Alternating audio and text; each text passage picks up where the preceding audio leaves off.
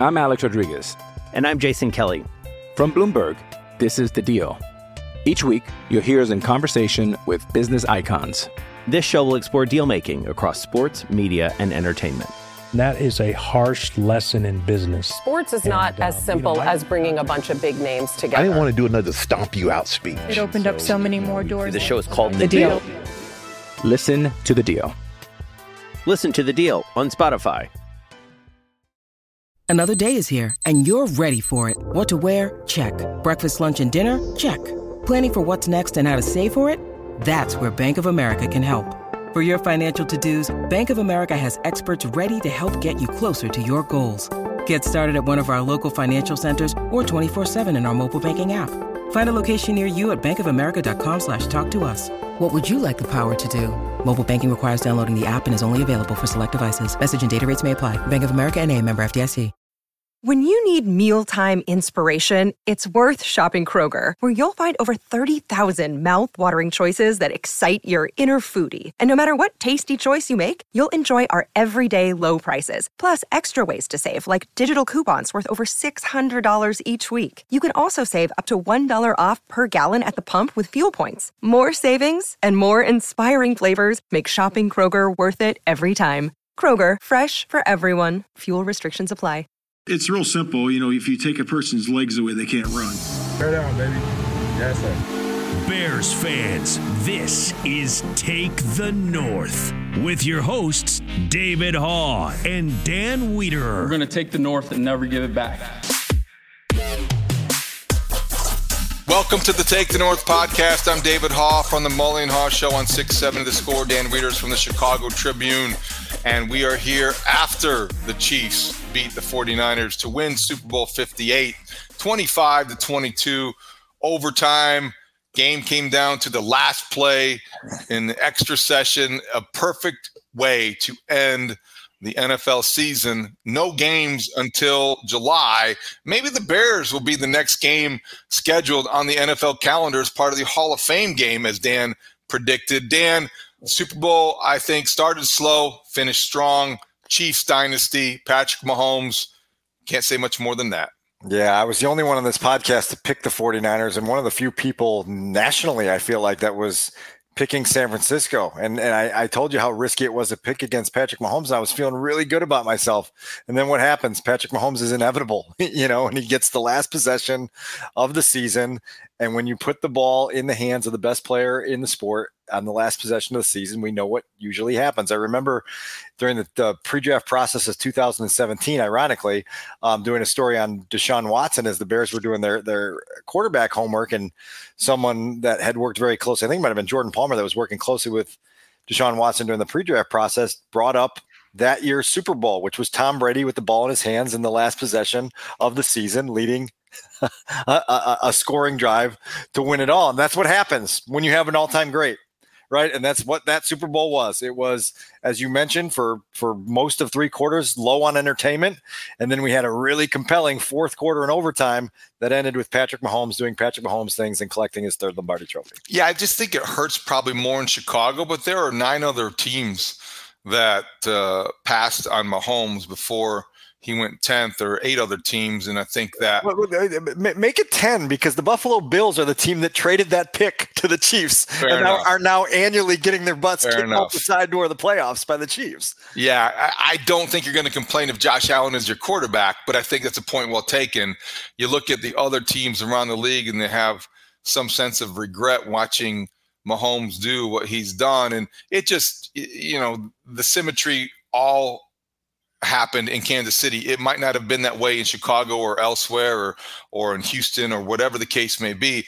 But you pair Reed with Mahomes and Mahomes with Reed, and then, they traded Tyreek Hill and have won back-to-back Super Bowl titles. So when we talk about, this is a Take the North podcast. It's about the Bears through the Bears prism. And I think if you're trying to strain through that Bears prism and see, as I referred to it on the Mully and Haugh Show on Monday morning, kind of microscopic evidence that there is some sort of, something to be taken away from this.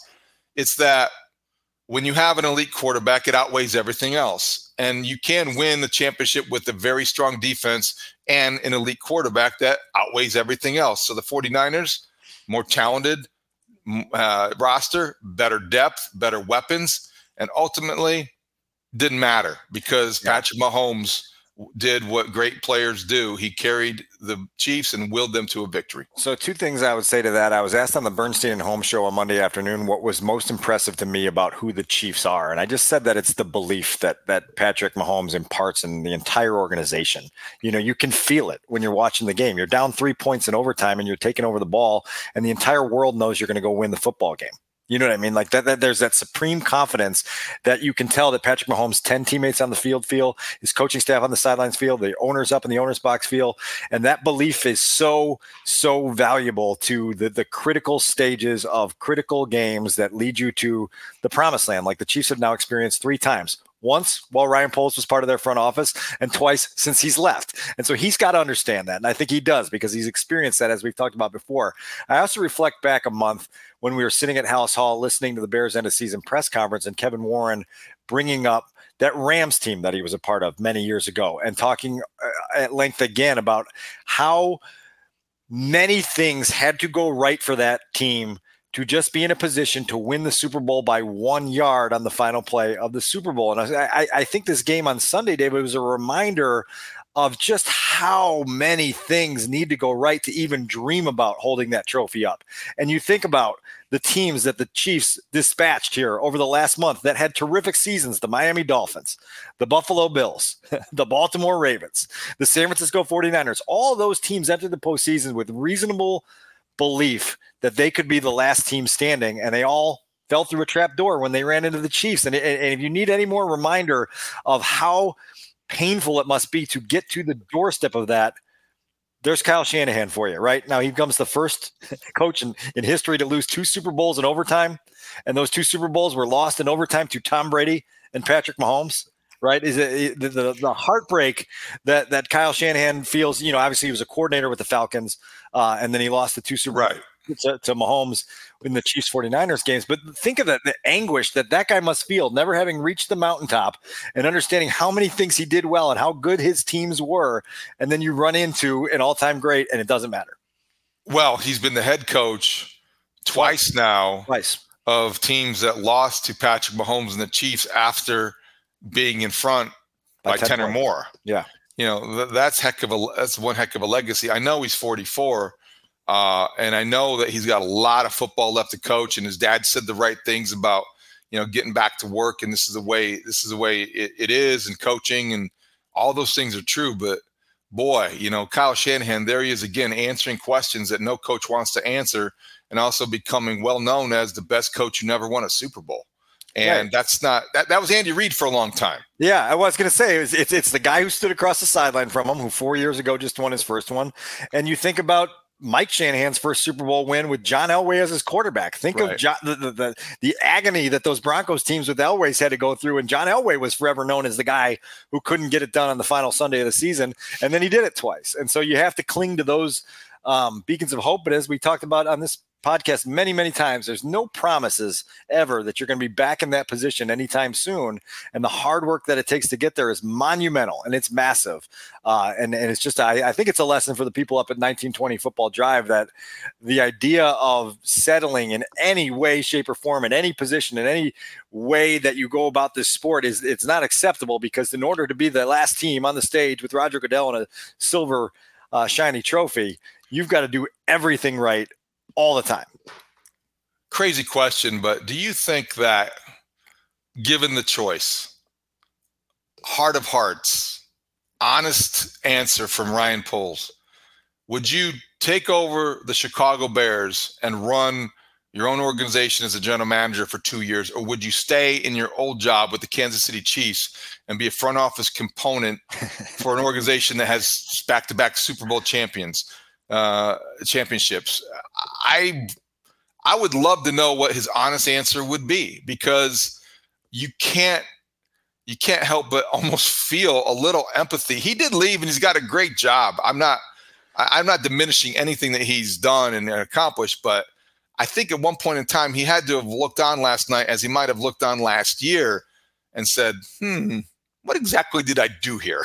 Well, look, I love the question and I love the scenario because it takes me back to the first longer story I did with Ryan when he became the general manager. And I led that story with Ryan on top of a double-decker bus in downtown Kansas City, being part of that first Super Bowl parade. And for him, it was that vision of trying to do it in a new place with his own challenge to be the architect of one of those things. And it's a great question you ask here, David, because now you're, at the front end of a landmark offseason, and you've made your decisions on the coaching staff and you've got that squared away. And now comes the biggest question of all. What are you going to do at the quarterback position? And can you find one of these guys that can be the catalyst that takes you to that level? And I think the passion and the allure of trying to find that is just so absolutely energizing and invigorating that I think Ryan is eager for this. Now, if 6 or 7 years go by and the Bears haven't gotten anywhere near that stage and they haven't been in the playoffs and they haven't been anywhere near the Super Bowl, then maybe we ask that question again and say, yeah, there's probably some regret. But I think in this moment, I think all it does is energize and motivate him to experience that here in a city that he knows. I mean, think about it, David. You know as well as anyone, if that gets done here, yeah, forget it. There's a statue of you. You don't have to win 3 and 5 years and call yourself a dynasty. You win one for 30 years and you're a legend. Yeah. So you look at what we're talking about now. We still, had Gary Fensick as a guest on the morning show. And so guys who win in Chicago are forever revered.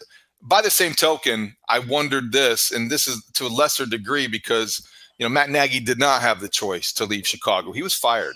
He landed in Kansas City. He fell upward. And now, I wonder how he would answer that question. Matt, you could, for the last couple of years, kept your job and had middling success with the Bears as a head coach, or you could go to Kansas City and be the offensive coordinator and help call plays for the best quarterback alive and active right now. What would you do if we were going to tell you won back-to-back Super Bowls? Might be a different answer. Probably different answer. Yeah. I mean, I think Matt probably has a great ability to sleep at night now, and I'm sure he has things that he will forever kick himself over from his time coaching the Bears up in Lake Forest. But to go back and immediately win 2 Super Bowls and be part of that, and to connect with Andy and Patrick and Kelsey in that group, and have the chance to be some part of something legendary, it's gonna give him an opportunity, in my opinion, to eventually get himself back in the mix when he feels it's the right time to try again. And whether he gets another chance, we'll see. You keep stacking up these accomplishments and these achievements, somebody's going to talk to you. He's represented by Trace Armstrong, who's been very influential at getting his clients job opportunities and being able to keep them in those opportunities. So, we'll see. But that's certainly another subplot to all. It is interesting because we talk all throughout the offseason. We just went through a coaching cycle, and every candidate, it seemed, had some sort of link to either Sean McVay or Kyle Shanahan. Yeah. And when you look at their coaching trees, if you will, they have a lot of branches and they extend to a lot of different cities and organizations. Andy Reid's does too, and he's been around longer, but you don't see Nagy as a candidate. You don't see Eric Bieniemy being asked to interview any longer. You don't see Spagnuolo because of maybe his age, but you don't see the Andy Reid effect as prevalent in these coaching searches and cycles as you do the younger guys who, basically he's beating now. Yeah. And so he's won 3 Super Bowls in 5 years and beating teams and getting to the point where, his coaches aren't getting the same kinds of looks.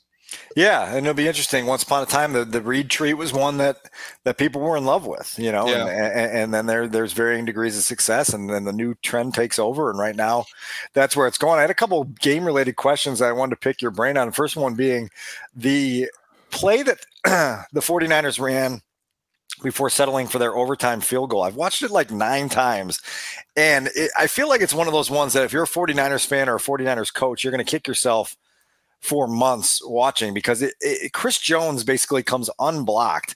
And when you rewatch it, I don't know if this was the design of the play, but it looked like it was set up to be maybe a quick swing to George Kittle with plenty of room forward to go and put in the touchdown that could have changed the Super Bowl. And somehow Chris Jones is unaccounted for. The one guy that you have to account for up front on that Chiefs defensive line I don't know if you took note of anything on that last possession, but clearly when you take the ball first and you know that you've got to maximize every little thing here so that you can put the pressure on the Chiefs, that moment when you're on the doorstep of potentially doing that is potentially haunting. I'm Alex Rodriguez. And I'm Jason Kelly. From Bloomberg, this is The Deal. Each week, you'll hear us in conversation with business icons. This show will explore deal-making across sports, media, and entertainment. That is a harsh lesson in business. Sports is not as simple as bringing a bunch of big names together. I didn't want to do another stomp you out speech. It opened up so many more doors. The show is called The Deal. Listen to The Deal. Listen to The Deal on Spotify. Hey, Rob Bradford here. I have set out on a mission with my good friends at FanDuel to prove what I have known for some time. Baseball isn't boring. Now I have a daily podcast to prove it with some of the most notable people in the baseball world, screaming baseball isn't boring from the mountaintops, or at least agreeing to come on our show. Players, managers, GMs, and yes, even the commissioner of baseball, Rob Manfred. It has been a constant wave of baseball's most powerful voices. So join the revolution. Subscribe and soak in Baseball Isn't Boring. Listen on your Odyssey app or wherever you get your podcasts. You'll be glad you did. Mother's Day is around the corner. Find the perfect gift for the mom in your life with a stunning piece of jewelry from Blue Nile. From timeless pearls to dazzling gemstones, Blue Nile has something she'll adore. Need it fast? Most items can ship overnight. Plus, enjoy guaranteed free shipping and returns. Don't miss our special Mother's Day deals. Save big on the season's most beautiful trends. For a limited time, get up to 50% off by going to BlueNile.com. That's BlueNile.com. Yeah, it is. I was surprised that they took the ball to begin with at all. I mean, that's where I would start. Yeah. I think we've gone back and forth on that. People will continue to. I think that's going to be one of those decisions that does not age well for Kyle Shanahan. The metrics may show one thing. It's a very small sample size when you look at the new overtime rules and what to do and why you do it. But Dan, I think that decision, because the Chris Jones observation is a good one. I think it all started for me when you looked at Kyle Shanahan when they won the coin toss. They took the ball. Yeah, and look, and I said there were two defenses that you could pitch to me that I would at least listen to. The first one is, okay, we needed to get our defense some rest after being on the field at the end of regulation. I don't subscribe to that one. You can bring it to me, but I don't subscribe to it. The other one is that if you match the Chiefs on the first two possessions of overtime, now it's a sudden death format, and you're going to be the team to have the ball first in sudden death. So if you exchange field goals or exchange touchdowns or exchange punts, now you're getting the ball, and the next time someone scores, that's in your hands. But that's too far down the road. Right. And you can't do that in these season on the line moments is be thinking 3 possessions down the road. You got to be thinking of the very next possession and figuring out what the best possible scenario for your team is. Because obviously, if you knew the Chiefs were going to score a touchdown on their drive, when you're down there inside the red zone and it's 4th and 4, 4th and 5, you're going for it. You're clearly going for it. And maybe it's a different ball game. So that I do think you're right that they're going to kick themselves over that. I also thought, for me personally, the sequence where I felt like the game got away from the 49ers and the control was early in the second half, where you got the interception of Mahomes on the first possession after halftime in plus territory. And it's 10-3, and you've got a chance to pad that lead, and you go 3 and out. Okay, I'll live with the 3 and out, because you still punt the ball down and you down it at the 1, and you force the Chiefs to punt right back to you. Okay, now you can play that complimentary football and try and score and keep the game in your control. And they went 3 and out again. And on those 6 plays, Christian McCaffrey never took a handoff. And that was one of those ones where it's like, if you're looking back and you're thinking, man, like you just needed to squeeze something out of those possessions, and you got nothing, and you never let the best, non-quarterback offensive player in the league touch the football. Now you got to really spend some nights thinking about that. I brought that up on Monday morning with Larry Krueger from 95.7, the game in San Francisco, because that really bothered me too. And his post-game explanation from Shanahan was rooted in the fact that basically, yeah, McCaffrey had 30 touches. He did. So I guess that is, a commitment to getting him the football. I just feel like the game at that point where you just cited, it was there where you could have built on the lead and maybe put some distance between, you and Mahomes. So the miraculous comeback couldn't happen. So you didn't, there's a difference between 10 and 14 points and what kind of cushion you're building. So I thought that was a huge moment. And I think they neglected the best offensive player in football. And I don't understand it. Even the smartest coaches and play callers have moments of like that represent lapses in judgment, and they're really hard to understand. It's going to leave a mark because Kyle Shanahan, did not have a good second half. No, and look, and they're still right there with a chance to win the Super Bowl. And you right there is just not enough. And right there leaves scars. And right there and really close is the type of things that nightmares are made of. And so good luck, in San Francisco dealing with those again and trying to make your way through this. And then obviously, as you talk about seeing this through the Bears prism, it's like, okay, you want to play football with the big boys. You better have some people on your side that are big boys, big time, clutch playmakers that can carry you to those levels. And so now it's the opportunity to go possibly unite with one. Anything else on the game before we get on to the first day of the NFL offseason? No, I mean, fun game. The last play being called Tom and Jerry is so quintessentially Andy Reid, cute name, similar design to Corn Dog last year. And they get McCole Hardman out there in the flat, and the 49ers had no chance. And the football game ends. I guess Mahomes' last two scores, the field goal at the end of regulation came with 3 seconds left. The touchdown in overtime came with 3 seconds left in the first overtime period. And I think it was a 3-yard touchdown pass there. So 3-3-3 is cashing your jackpot in Las Vegas. McCole Hardman spends most of his season in New York with the Jets, comes back to Kansas City and ends the season. I don't want to say Super Bowl hero, but he did catch the winning touchdown in the Super Bowl. So that's a pretty good finish to a season that was pretty lousy for the most part. I think it was also a testament of the way that Mahomes leads as much as he plays well. Yeah. All season long, he was the last guy. You talk about quarterbacks and, temperamental and being publicly scrutinized. He never really broke bad on his receivers. And Scantling, whether it was Hardman or whoever was dropping passes, and he had a lot of drops, he was always believing them, always having public confidence committed to them. And it paid off because Valdez-Scantling caught one touchdown, Hardman caught the winning one, and Patrick Mahomes' faith was rewarded. Yeah, and the grind, it's not just the Super Bowl, it's the grind where the Chiefs were left for dead, in late November, early December, not dead, but nobody thought that they would be the last team standing at that stage. And they just kept going, and here they are again. And now all of a sudden you think you're lucky stars if you're the Bears that they are in the other conference. You know what I mean? I think you just, those teams that are playing really good football, the Bills being one of them, the Ravens being one of them, you've got your hands full, for years to come, knowing that team is always going to be in the way. So the Combine is a mere 2 weeks away in Indianapolis. There will be a lot of attention focused on the scrutiny paid Caleb Williams and every other prospect in Indianapolis. The Bears' due diligence, I think, is underway. Dan, what are you hearing? And I think that obviously over the weekend, there were two reports I wanted to get your take on. Number one came from Ian Rappaport. It was basically a summary of the Bears offseason to this point, talking about having the number one overall pick. I think it's something that national reporters do on Super Bowl Sunday. He put it on NFL Network and NFL.com. Said the Bears would have to have a historic haul in order to trade the number one pick. That basically said to me, they're open for business, but they're going to have to make Ryan Poles an offer he can't refuse. And then the more interesting and I think kind of silly one, maybe not silly, but hard. It's more implausible.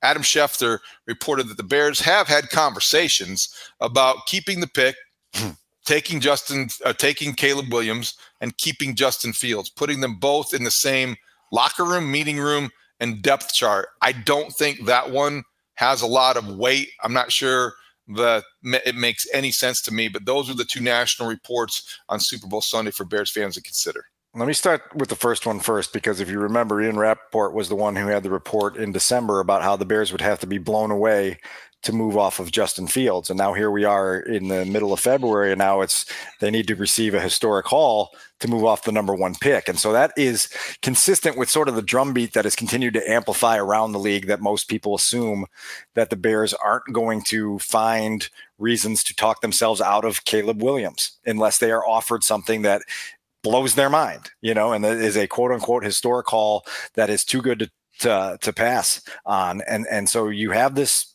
continuing momentum towards the Bears using the number one overall pick on Caleb Williams. It brings us to the Schefter nugget from pregame Sunday, which, you know, I didn't entirely roll my eyes on, because I do know that it's a discussion that has happened inside the building, but I think it's a discussion through the lens of, look, like, we have to discuss everything. A healthy organization talks about every single possibility that's there for them, and then works through it collectively to come up with a reasonable answer to that. In this case, David, I think that nugget is nothing more than a case of information brokering, and it's letting the league know that, oh yeah, you know, we may just keep Justin Fields here if we want to as well, and so you better have interest in Justin Fields to a level that you're willing to offer us maybe a little more than you thought you would, because he's not just out on the curb at the garage sale. We may still keep him if the offer is not good enough. And that's kind of what I made of that nugget, because, you know, we did a little thing on ChicagoTribune.com for Tuesday morning talking about this very premise. And I said, look, like, if you're realistically entertaining the possibility of pairing a rookie quarterback, presumably chosen at number 1 or somewhere else in the top 5, you're opening up the door to an entire circus if you keep Justin Fields around. You've got to manage practice opportunity. You've got to manage locker room allegiance. You've got to manage the pressure on those two guys. You got to manage the big top that is going to come to your facility if you're having a quarterback competition between a highly touted quarterback and the guy that's on the way. There's just no reasonable way to make that work. It's page 1 of the handbook of how to ruin a quarterback prospect. And the Bears are, you know, that handbook is well tattered by now in Chicago at Hallis Hall. They screwed it up with Mitch Trubisky. He was responsible, but he didn't get much help. They certainly contributed to the stagnation of Justin Fields and his inability to develop into the kind of quarterback he possibly could be elsewhere. If you draft Caleb Williams and keep Justin Fields, you are doing harm to both of their careers. Right. And you're putting Caleb Williams in a terrible situation, walking into a locker room where he is the second most popular quarterback, and you're going to say, okay, this is the most conducive environment to winning. It's nonsensical to me that they would even consider it. I understand that when you get around a room and you talk about, okay, family, Dad's got a new job potentially. we can live in all sorts of different places: San Francisco, New York, Sioux City. Nothing against these cities. I could name a city that's not going to measure up, but you know what I mean. You don't pick. You have to discuss all options, but the least plausible one is the one that's easiest to dismiss. So I was really surprised Schefter even wrote about this, because it seems like that would be such a bad idea, such a terrible direction, and so easy to criticize. I'm with you. I mean, I'm entirely with you. And the first time I heard the premise back in early January, I was just like, it's not workable. You can't possibly make that work. And I would assume someone in that room is capable of speaking up and saying that in a way that's convincing and assertive, and that they just move on to the other more likely options. Again, I do think that this is part of the job of insiders in the NFL, is to put the word out there for the people that give them information a lot. And this felt like a situation where the word is being put out there that, you know, the asking price for Justin Fields may be a little higher than you originally thought. And so go back to your people and figure out what you can get. It's that whole, you know, showroom car dealership talk of like, oh, I think I can get you that, but let me go talk to my boss first. Right. Yeah. Hey everyone, this is Brett Boone. Would you know it? I've got a podcast going strong in our 4th year. Tune in as I sit down with my friends, some of the biggest names in sports, media, entertainment, for a lot of fun and in-depth conversations. As you know, baseball's been my life. It's been in the family for a long time, but it's a lot more than that here. It's sort of like taking a ride in a golf cart around a beautiful track. Join me every week for multiple episodes on the Brett Boone Podcast, available on the Odyssey app or wherever you get your podcasts. Okay, so there are 2 little viral things that happened last week. I know how you like to entertain and evaluate things that hit the social media as much as they become popular. So the first one came from Jackson Smith-Njigba from the Seahawks, and he was being interviewed by Mark Carman from CHGO, and he was asked about new offensive coordinator Shane Waldron, who coached him in Seattle. And Smith-Njigba paused, and he said something to the effect of, "Are we live?" And it certainly did not speak well to his, you know, thoughts and maybe didn't speak well of what he thought of Waldron. I don't know if that's reading too much into it. I wasn't there. I did communicate with Mark Carman about the context, but it didn't seem like he had much to offer. What did you read into that besides getting a good chuckle? Yeah, I certainly got a good chuckle. And the thing I read into it is that if they're putting out a brochure on Shane Waldron to sell to the people of Chicago, it won't include a pull quote from Jackson Smith. When Kevin Warren became the president at Ellis Hall, we had, 2 pages worth of endorsements from people that are in his orbit. I don't think Jackson Smith and Jigba is going to vocally endorse Shane Waldron. Rookie year didn't probably go as he had planned in terms of the productivity. And so didn't seem like he was a huge fan of what that offense was in Seattle. I understand that, no offense coordinator is ever going to be able to make all of his playmakers happy. That's a truth as old as time. I also do think that to just like brush it aside and go, oh, no big deal, nothing to see here, would be naive as well. Because I think as we documented after Shane Waldron was hired, he oversaw an offense in 2023 that was less productive in many of the most important statistical categories in the NFL than the Bears had. And so they rebooted with someone that was running an offense that wasn't as good. And so Jackson Smith and Jigba was part of that. And he was clearly a little bit frustrated. And he spoke about it at the Super Bowl. And I think it was one of those reminders that every word, particularly spoken in Super Bowl week, is subject to instant aggregation, and it's going to get under the microscope really quick. I'm just imagining that one sheet, like they hand out Shane Waldron with all his credentials and past jobs, and the quote from Pete Carroll and the quote from Sean McVay, and then all of a sudden Smith and Jigba's quoted, "Is this live?" Is this live? Yeah, that would be great. That would be funny. Okay, the second one is a guy that you know and love, or well, at least. I don't know about you love, but Brandon Marshall, we both covered him with the Bears. And he had the audacity, it shouldn't be surprising, but this is what I think people say to get noticed, to get on the get aggregated, to become viral, because he could have just said about Jay Cutler, he was talking about his buddy. I saw it. And he said, Jay Cutler, former buddy, didn't live up to expectations as much as any quarterback, et cetera, could have been great. And I think a lot of people would have been fine with him stopping there, and people nodding in agreement. Anybody that looked at Jay Cutler's talent level could see what he was getting to. And then he had the audacity to say Jay Cutler was the worst quarterback he ever played with. Jimmy Clausen started the game in 2014. Brandon Marshall was on that team. That's just ridiculous. And to give it any oxygen, I feel kind of embarrassed about it. But that's exactly what he wanted, and that's exactly what he's getting, because it's so stupid. It's such a dumb thing to say. I did not take the time in my personal life to make the entire list of quarterbacks that Brandon Marshall has played with. But I guarantee you that I could find more than one worse than Jay Cutler that would be on that list when we look at it. Brandon Marshall, by the way, who never went to the playoffs, correct? He never broke that streak of never playing in the postseason, did he? True. No, that's true. One of the Brandon Marshall stories I tell among the dozen that those of us who had time to be around him can share is about 2014.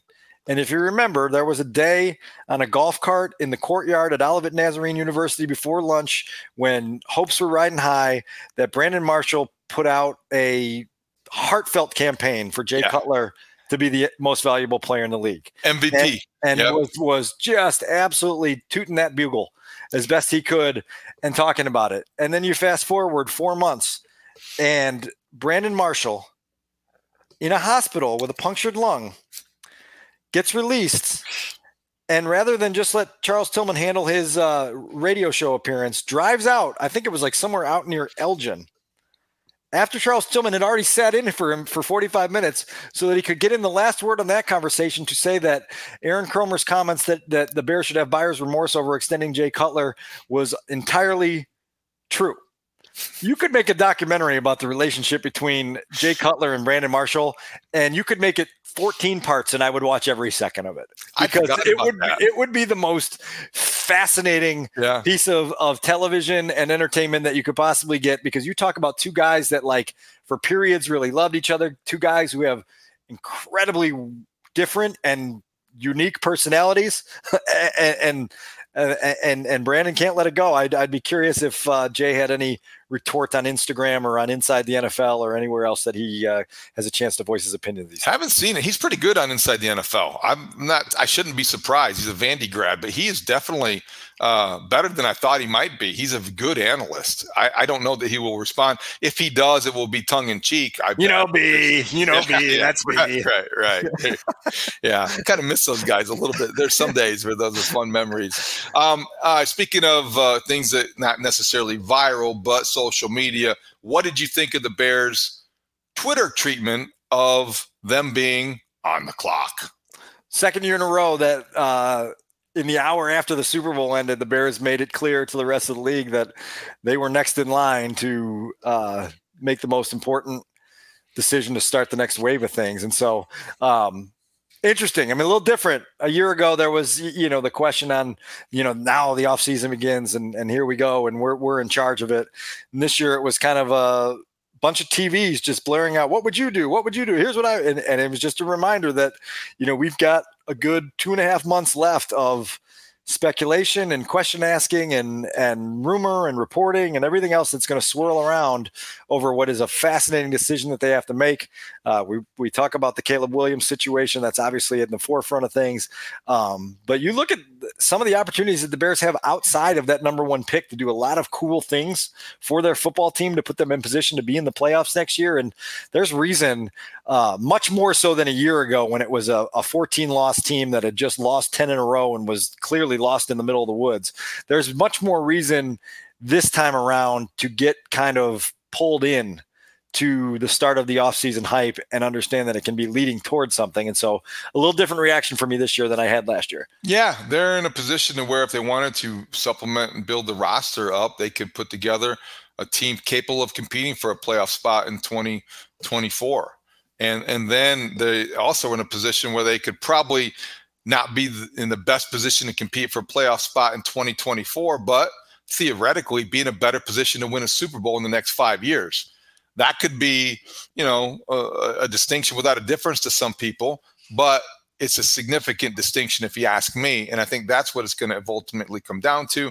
But this is the beginning of the offseason, and we have a lot of work to do. They have a lot of work to do, and we have a long way. Yeah. Well, and every week I think about what they could possibly do with that number 9 pick, and it's fascinating because there's going to be opportunity to potentially move around or grab someone there. And then, David, if they are able to find multiple suitors and they're able to get the price that they want for Justin Fields, you might potentially have yourself 3 first-rounders that you're introducing at rookie minicamp in the first week of May. And you're going to suddenly think about this class of 3 first-round picks where you go, okay, like this now has the chance to be the springboard toward greater things, toward sustainable success. And so, again, like for justifiable reasons, we're going to spend a ton of time on the number 1 pick and Caleb Williams and what that means. But man, you talk about the opportunity to use those 2 other assets. And oh, by the way, free agency now is just a month away also. And so like the Bears are going to have to start preparing for that very soon too. I can't imagine that Ryan Pace is getting much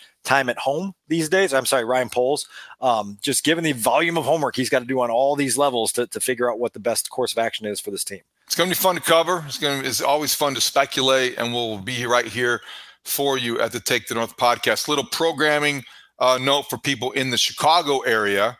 Brandon Pope, friend of the show, former Ball State graduate, fellow alum. He interviewed Ryan Poles last week on the U, and he's got Kevin Warren coming up on Thursday, an interview at 7:00 Chicago time on WCIU. And I think it just would be with everything going on with the Bears, big picture with the stadium, and might be worth your time. Brandon does a great job. And so Brandon Pope's interview on WCIU is 7:00 Thursday night for people in the Chicago viewing area. Also, I did not realize he was a Ball Stater like you. That's good to know. And also, really, anytime those 2 guys give you some of that one-on-one access, you usually learn something. Kevin and Ryan are good at sharing.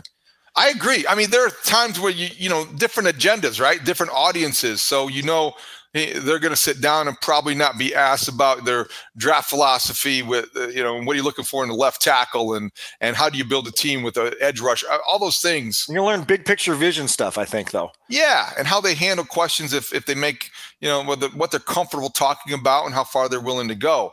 So that's also very interesting. Yeah. Brandon Pope's a Ball State grad, chirp.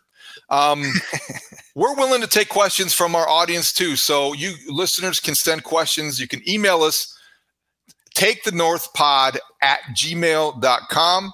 You can Twitter, send us a Twitter direct message @takethenorthpod or @TRISLER Studs, STUDZ. That is Adam Studzinski. You can get in touch with us a lot of different ways. You can figure it out on the social media scene. We want to hear your questions. We can get to a mailbag because those sometimes are the best way to get to what you want to talk about, whether it's on the Take the North Pod or the YouTube page. We will get to everything. Anything else, Dan? No, I mean, it's incredible that we've made it through the finish line of another Super Bowl. Again, it'll be fun one of these years to be a participant rather than a spectator. Might be a long way off. It might not be. So we'll see which direction it goes. But it's certainly from the day we reported to training camp to today, it's been a fun journey, and there's a lot more ahead of us, obviously. Thank you for listening to the Take the North podcast on your free Odyssey app or wherever you get your podcasts. And thank you for watching on the 670 Scores YouTube page. It's been a lot of fun, and we have more to do, and we will be back later this week with another episode. For Adam Studzinski, our producer, and for Dan Weeder, I'm David Haugh. We'll talk to you next time. Great talk. See you out there.